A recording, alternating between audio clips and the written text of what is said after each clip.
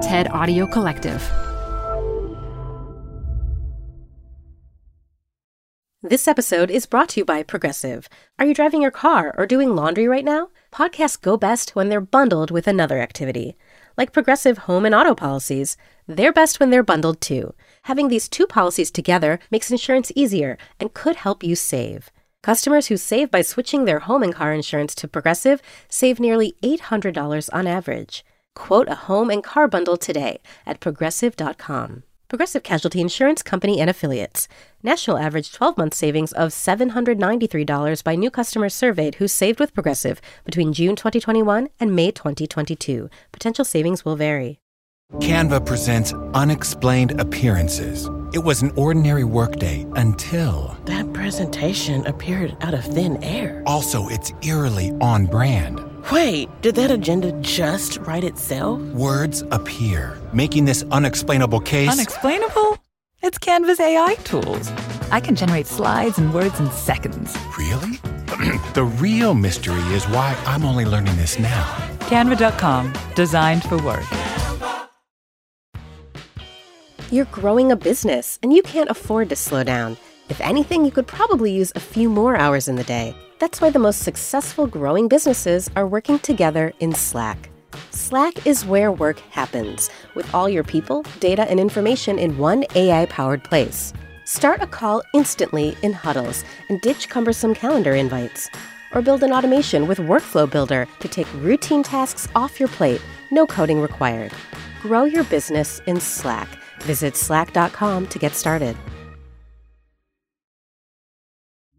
Got a business problem? There's a TED Talk for that. Stay updated on everything business on TED Business, a podcast hosted by Columbia Business School professor Modupe Akinola.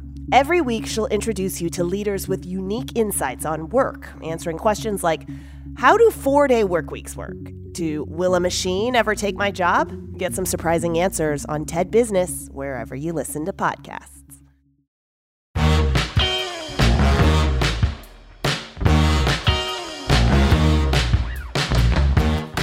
Hey everyone, it's Adam Grant. Welcome back to Rethinking, my podcast on the science of what makes us tick.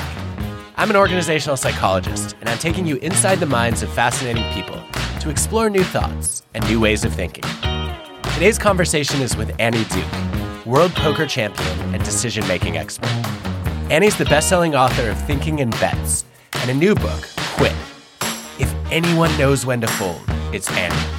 So I brought her to the Authors at Wharton series I host to discuss when to grit and when to quit, at work as well as at home. Hello, everyone. Welcome to Authors at Wharton.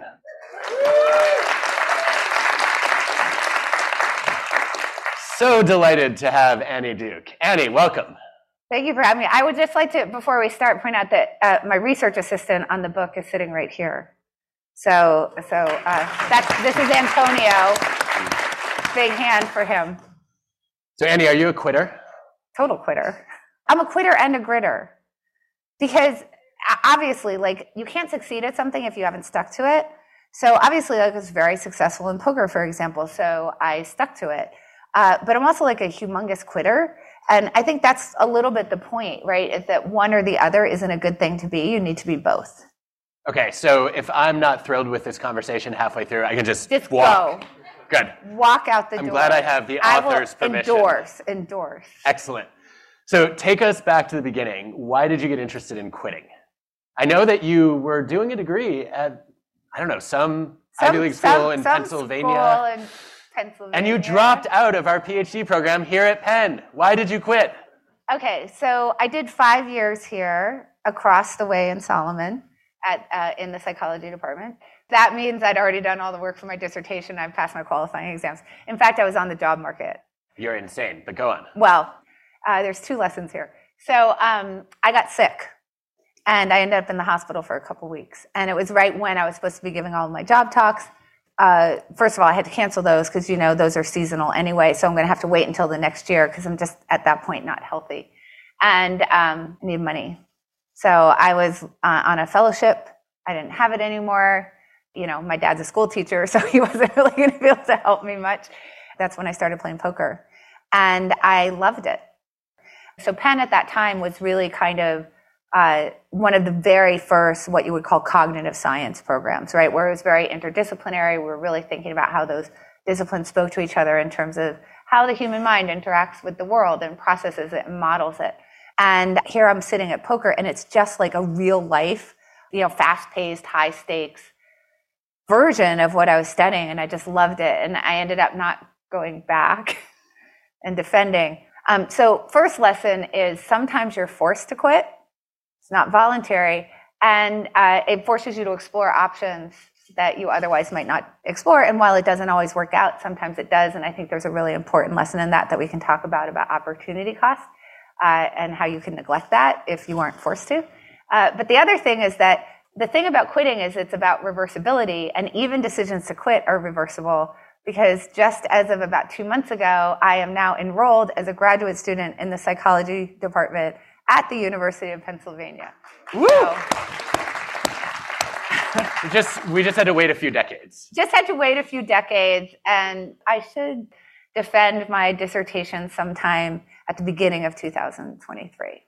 We're definitely excited for that. So talk to me about the early experience of poker. Poker is, I think, the quintessential game for understanding when to quit. And so talk to us about how you learned those lessons. So in poker, there's sort of what you would think of traditional quitting, which is like I'm playing in a game and I get up and I cash out and I leave. That's sort of what we would generally think about in quitting. But in game theory, we talk about loss cutting. Cutting your losses is a form of quitting. In poker, that expresses as folding your hand. And when you look at what is it that separates the elite players who really are like great and making money at it from the amateurs, it's how good are you at exercising that option to quit. So what you'll see is a few things. The first is in a game like Texas Hold'em, you get dealt 2 cards to start. And what you'll see is that professional players will play about 15 to 20% of those 2 cards starting combinations. So this is like right off the bat, before you've seen any other cards, they're folding somewhere between 75 and 85% of the time. That is a lot of quitting, right? Whereas amateurs are playing over 50% of the 2 card combinations that they're dealt. And so that's like a really big distinction, where amateurs are quitting much less than professionals are, even right off the bat. But then as you get deep into the hand, what happens? You're betting, you have money in the pot, right? So now we're starting to build up some debris that makes it very hard for us to let go of things. And what you'll see is that pros are pretty good at just sort of folding, because given the new information I have, and that's 2 forms, the new cards that have come down, that tells me something about like how my hand is relating to the cards or how I think it might be relating to my opponent's hand.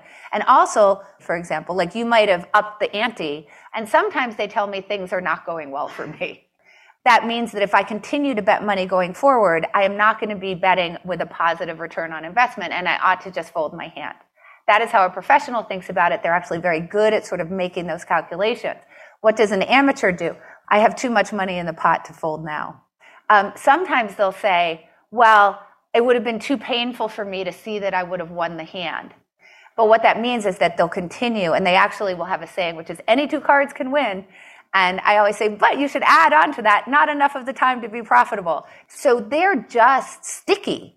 They're just much stickier than professionals. So people talk about poker skill as like, do you raise, do you do whatever? And it's like literally no. Like if the one thing that pros really do way better than amateurs is they just fold a lot. Well, that, is amazing that it's that simple, right? To go from amateur to pro, to quit more. Well, there's other things involved. Like obviously takes skill for me to be able to map your actions onto what your cards are. You have to memorize some game theory optimal tables. Like there's some other stuff involved, obviously.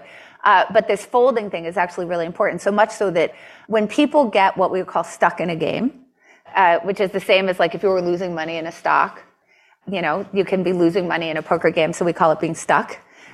What you'll see from even people who have all those other skills is they'll start getting sticky.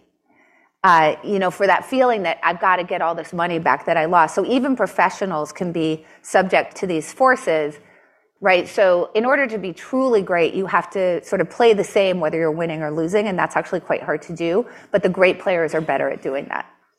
When we first met, I was struck by the fact that every world poker champion I've crossed paths with has advanced training in psychology or behavioral science.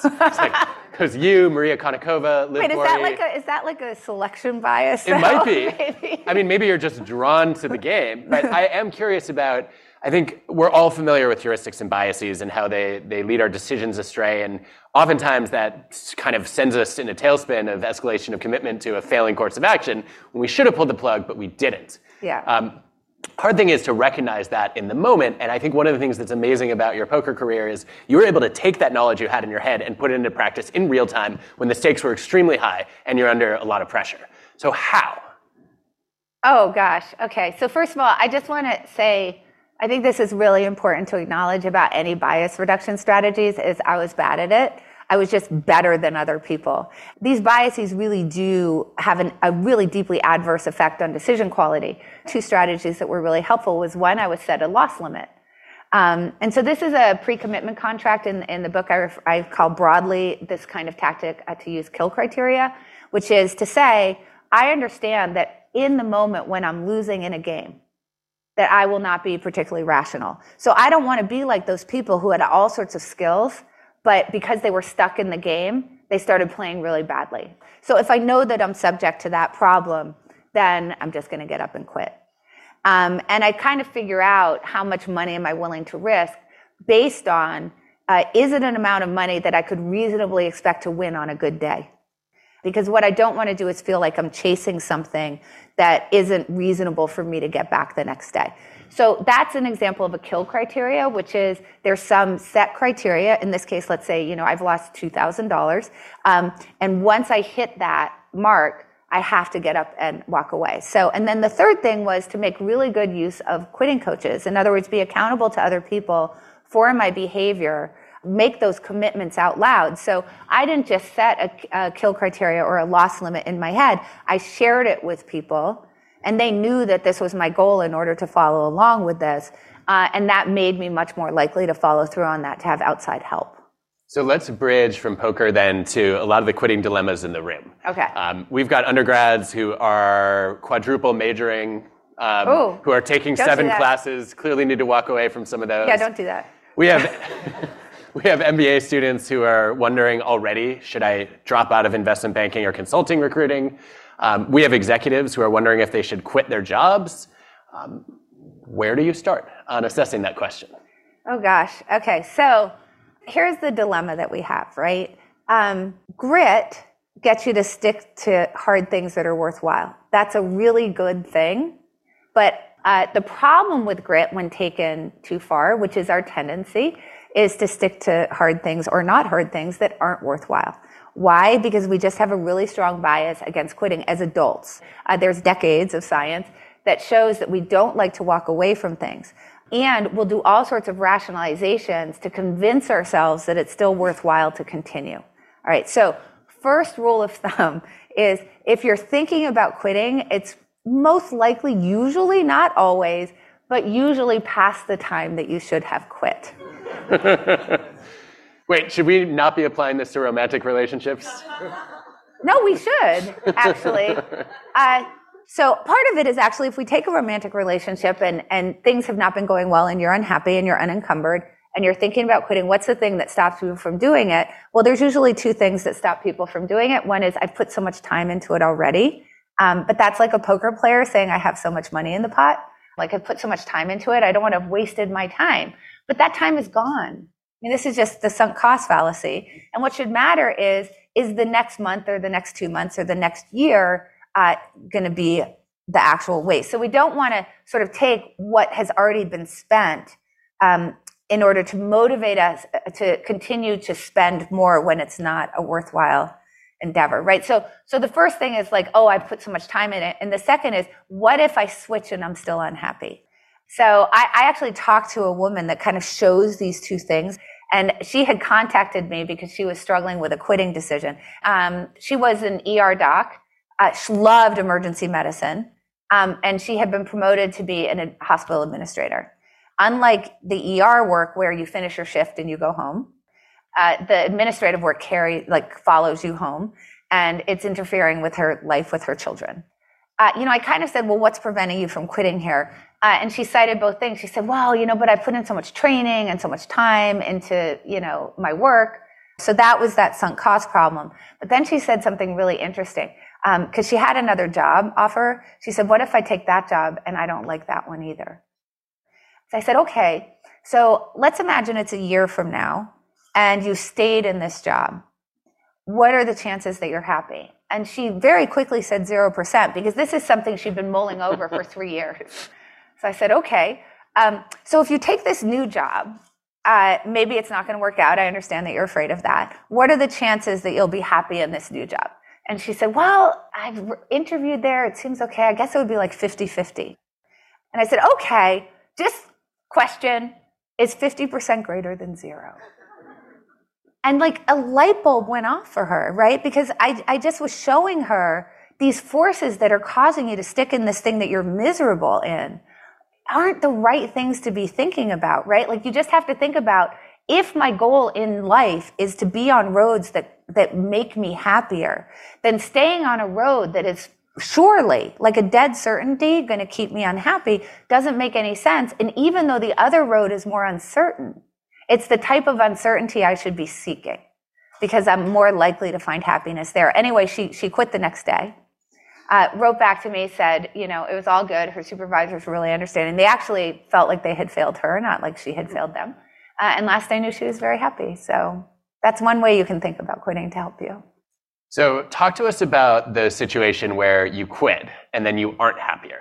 Because it seems like, I always think of Hemingway on that you can't get away from yourself by moving from one place to another. And I worry a lot that sometimes they're trying to change their circumstances when they should be changing their actions. Right. So look, I don't want you to just quit just because it came to your mind.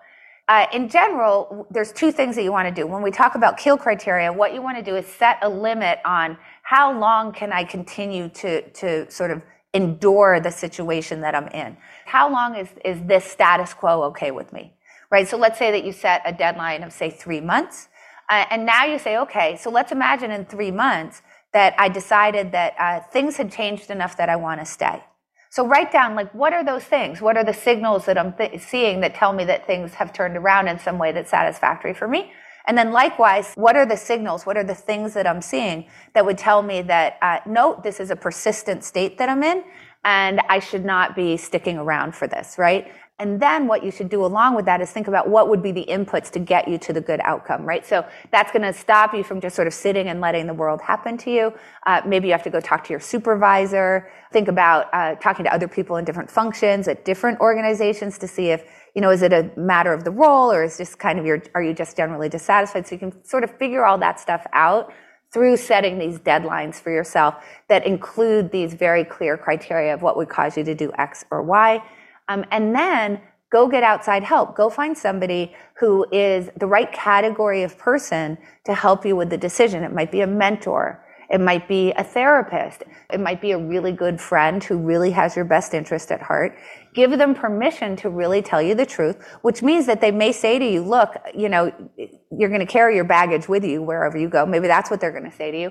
Or maybe they're going to say to you, look, you've been talking to me about quitting for the last year. I'm really tired of hearing it. This is ridiculous. Quit and go get another job.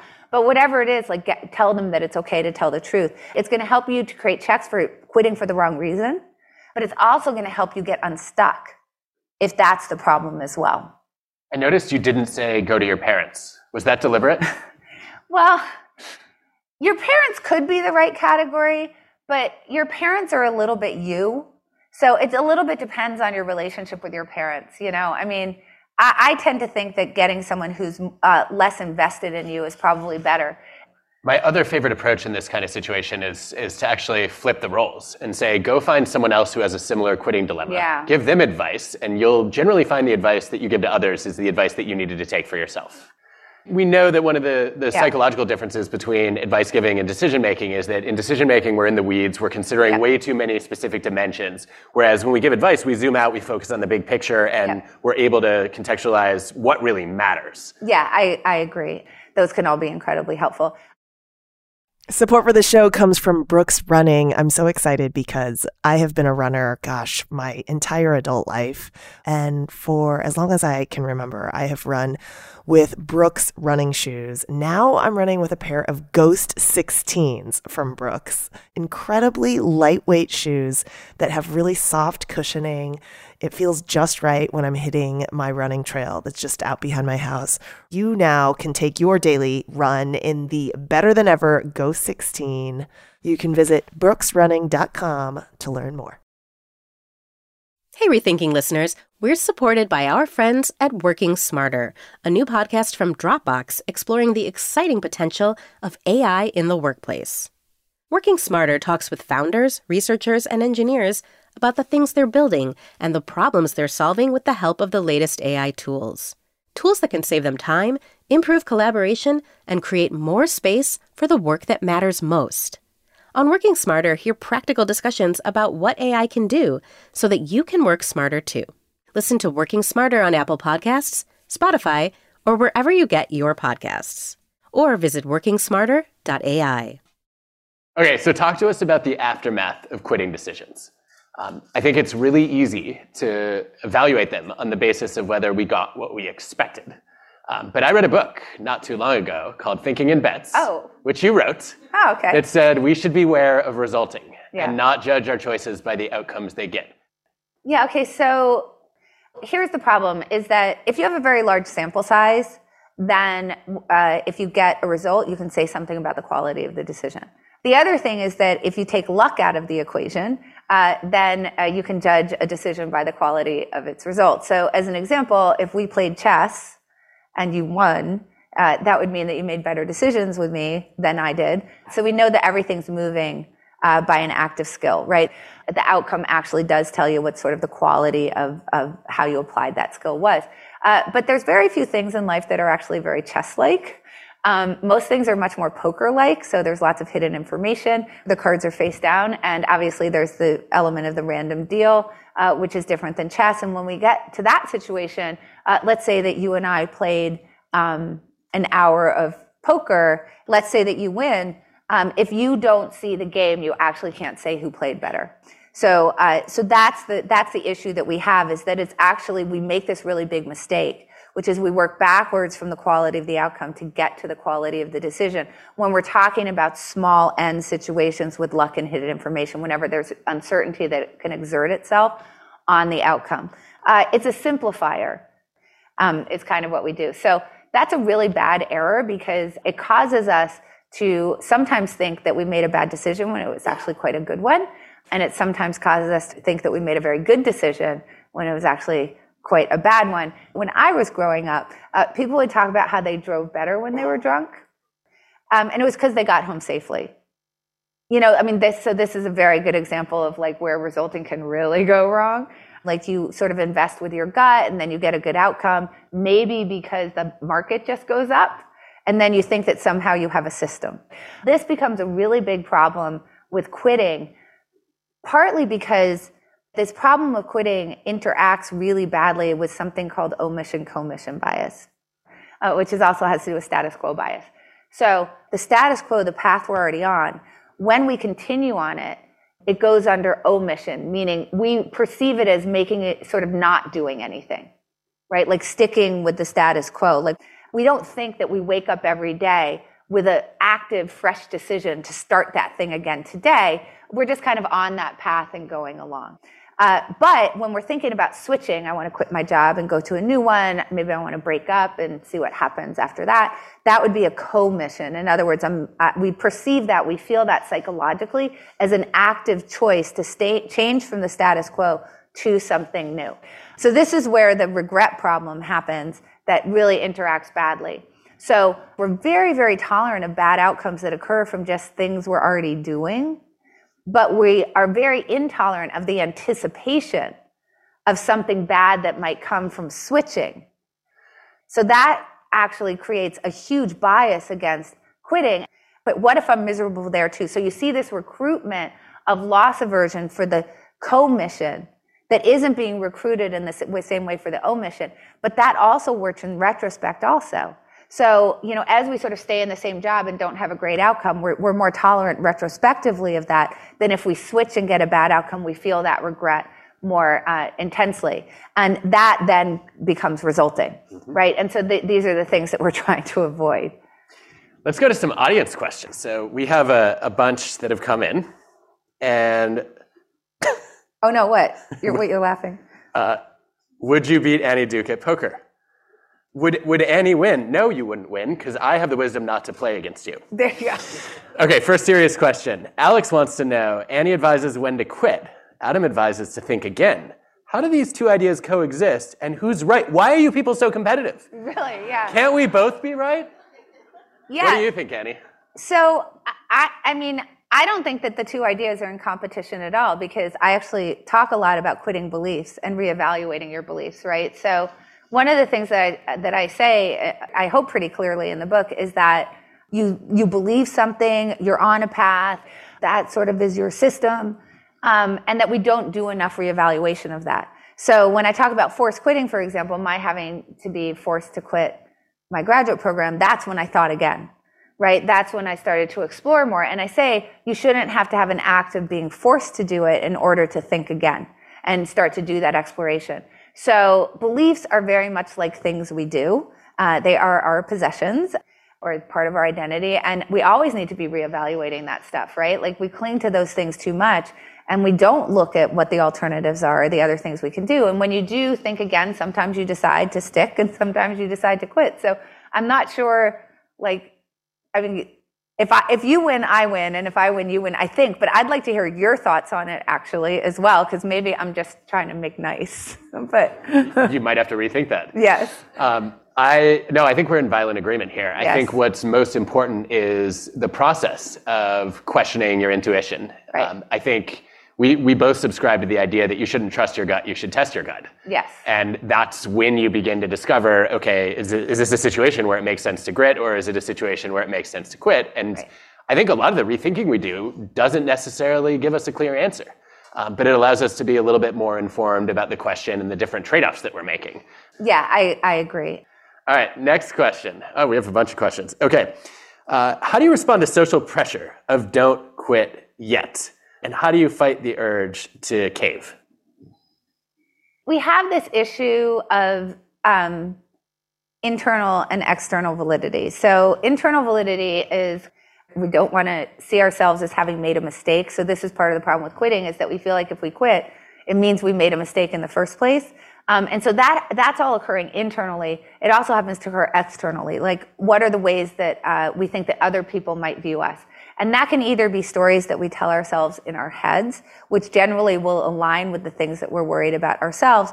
But it could also be, for example, in a leadership capacity, leaders can lead in a way that exacerbates that issue of feeling a lot of, for example, career risk if you quit. So a simple example, because leaders very often will manage to outcomes, is it causes people to stick in projects too long, to continue developing products long past the point that you should walk away, because they know that they're going to be interrogated if they let it go. Well, why did you fail? Why did you shut this project down? Right? So that makes them want to do is push against a dead certainty that there is no other choice but to walk away, because then they don't get interrogated in the same way. So this is a little bit what your friends are doing to you in those kinds of situations, because a lot of times when you're getting that kind of social pressure, it's because they're in it with you. And honestly, if you quit, what does that mean for their choices? So that's why you have to find people who aren't in it with you. Like, go find a mentor who doesn't have the same kind of debris into the decision. And then what you'll find is that once you actually do quit, they tend to be pretty kind to you about it. So, okay. Some of these questions are, a great fit for the lightning round. So we're going to go there. Are you ready? Yep. Okay. Best resource to learn poker. I wrote a book called Decide to Play Great Poker. So that's a really good one. But that's more about how to think through the game. But there's all sorts of solvers which give you game theory optimal play. And I would suggest that you go find yourself a poker solver after you sort of get the general gist of the game. So read my book, go find a poker solver. You'll be pretty good to go. We've overlapped into, I think, a few professional sports teams. Can you give us the probability that the Eagles are going to finish the season undefeated? Well, you should bet against it. So just by math. So what is there? There's are there 12 games left or 11 10? games, 10 games? No, they've played 5, right? So there's 11 games left, is that right? 6, right? Oh, they've played 6? 6, 10 left. 10 left. Okay, so I don't know, what do you think the probability in a given game is that they win on average? Probably as good as we look right now, 70%. Great, so go 70 times 70 times 70 times 70. Do that 10 times, and you'll get the probability. It's pretty low. So just on the first 2, 70 times 70, that they win the next 2 is only 49%. So let's start there, right? So that's just a conditional probability you have to multiply out. I was so hoping you would demonstrate how you think about that question. Here's an interesting one. Given that chess is higher skill than poker. No, it's not. Sorry, results are more dependent on skill than poker. Thank you. Is what you said. Yes. Yes. Why would one choose poker? Because people will gamble with you. So the problem is that would you bet money playing Rafael Nadal in tennis? No, like, would you bet money playing Garry Kasparov in chess? Of course not, right? Because you know what the outcome is. So here's the really great thing about cognitive bias if you're a professional poker player, is people will bet money against the best players in the world because there's a luck element. So they feel like they have a shot. And there's something called self-serving bias. And self-serving bias goes like this. When things go well, it's because I'm awesome. And when things go poorly, it's because I got unlucky. So an example of this right now is if I win an election, it's because I won. And if I lost an election, it's because I got cheated. Okay, so that's just self-serving bias, like on a really big national scale. Okay. I was not going to ask you about your apprentice days, but go on. I didn't say it about anybody. I was just saying in general, hypothetically, that would be an example of self-serving bias. So if you come in and you're an amateur and you're playing against a pro and you lose, what do? You say, well, I got really unlucky. And you can do that because you remember this one hand where, like, you had a better hand than me and maybe you were 60% to win and I just happened to hit a good card, which, by the way, is going to happen 40% of the time. That's like Monday, Tuesday, and Wednesday. It's a lot. But anyway, so you'll remember that and you'll say, I just got unlucky. And if you beat me, you'll think it's because you're great. And then you'll come back the next day because there's enough variance. So in things like poker, variance is your friend.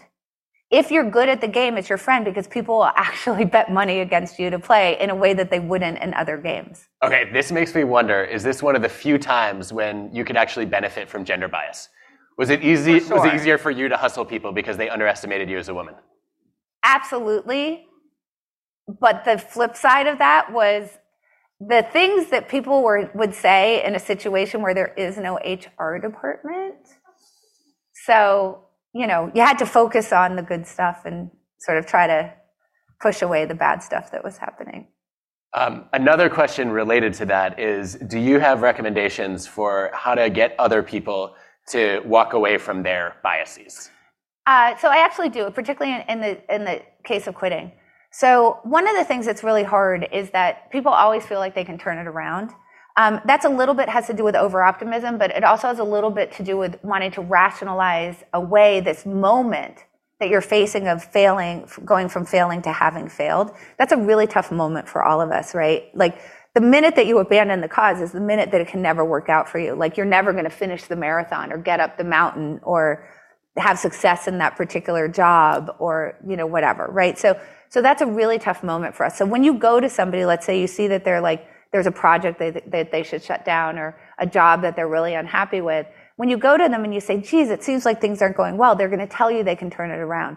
And my advice is agree with them because they haven't given you permission to do otherwise. So if they haven't given you permission, you don't want that person who's like, you should really break up with them, and then they're like, what? And then they're not your friend anymore because they didn't give you permission to say it. So I'm not recommending that. So you just say things like things aren't going well. And you're like, I know, but like I'm thinking about it, but I really think I can turn around. Agree with them.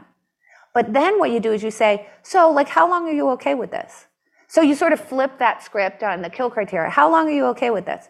And they'll tell you like, oh, I think I can take this for like, 3 more months. And you say, great. Well, like, okay, so I'm there with you, bud. That's awesome. So what do you think it looks like in 3 months?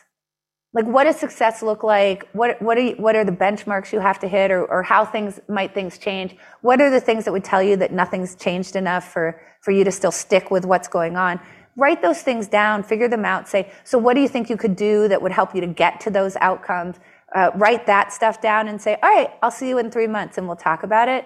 And that will help people get to the decision faster. Now, I want to be really clear that you see it in that moment, right? If you know, if they were objective, you're probably being pretty objective, it would be correct for them to quit right then. But they're not going to do it. So instead, what you're trying to do is save them time. In other words, if you don't have this intervention, this might go on for a year or more, right? And that's something that we have to think about. It's not a waste of those 3 months. It's a savings of however long past those 3 months they would have stayed in it. And it also maintains your relationship with them, which is also really good. Yeah, at that point, at the 3-month mark, I just want to ask, can I record this conversation and play it back to you so that you can hear, we had the same conversation 3 months ago?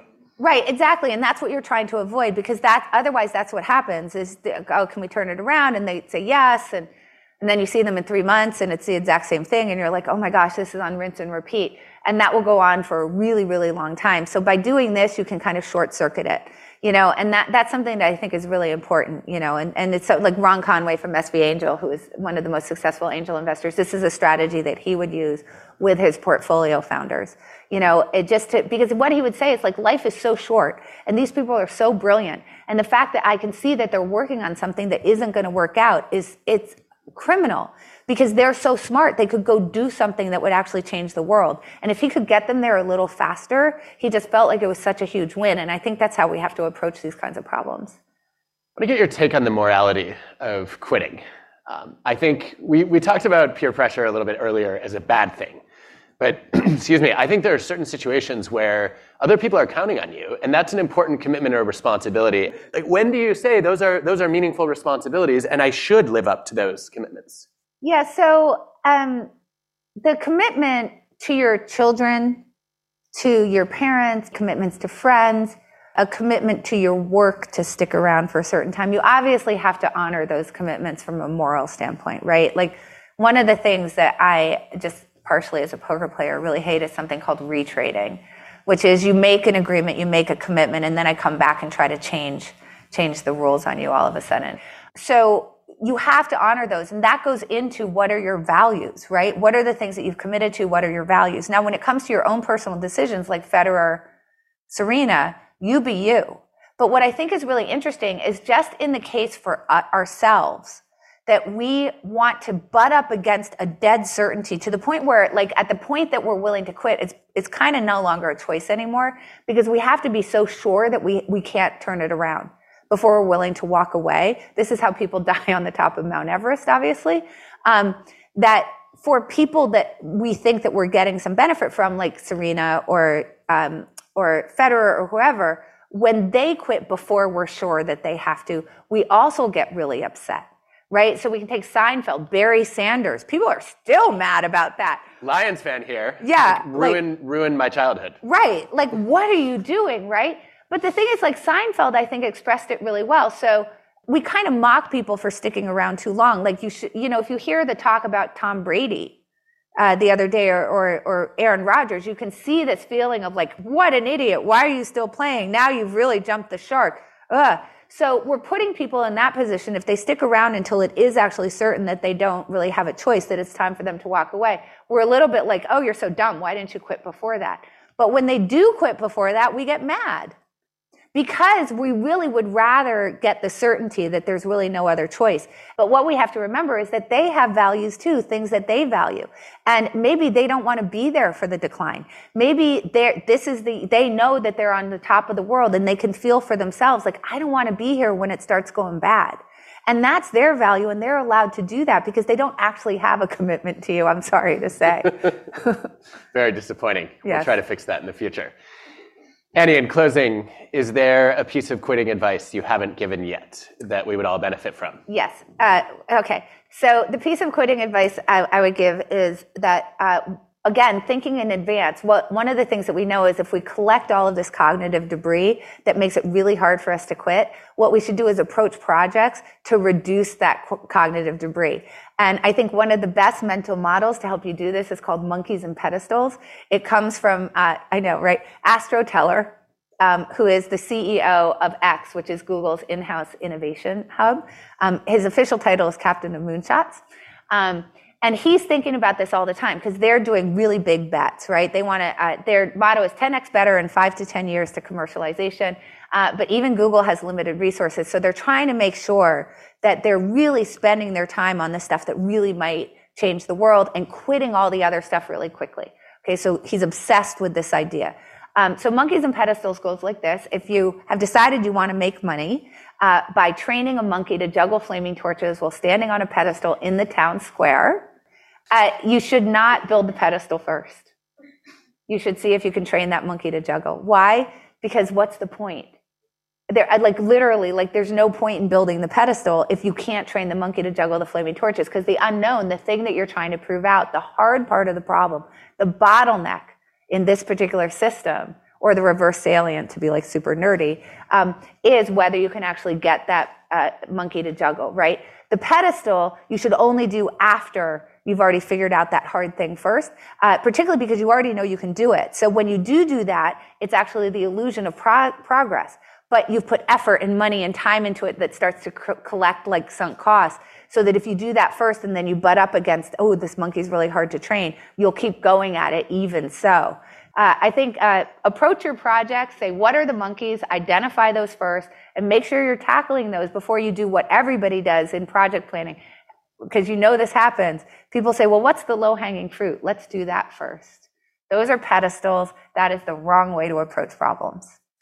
Well, Annie, I think it's safe to say that no one in the audience quit on your insights. And no one is going to give up on the book either. I hope not. They're going to make it all the way through. Thank you for joining us tonight. I think the next time you come to Penn, it will be as Dr. Duke. Yes, we look forward to it. Thank you, Annie. Thank you. I clap for you, too. Thank you.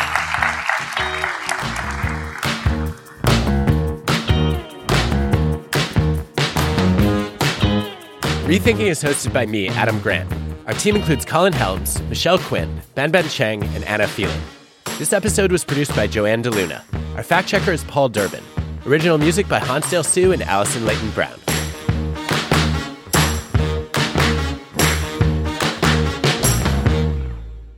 I think every blurb you had on this book had to be edited because we all wrote, it's important to know when to fold them. And then your editor was like, wait, the other blurber said that too. PRX.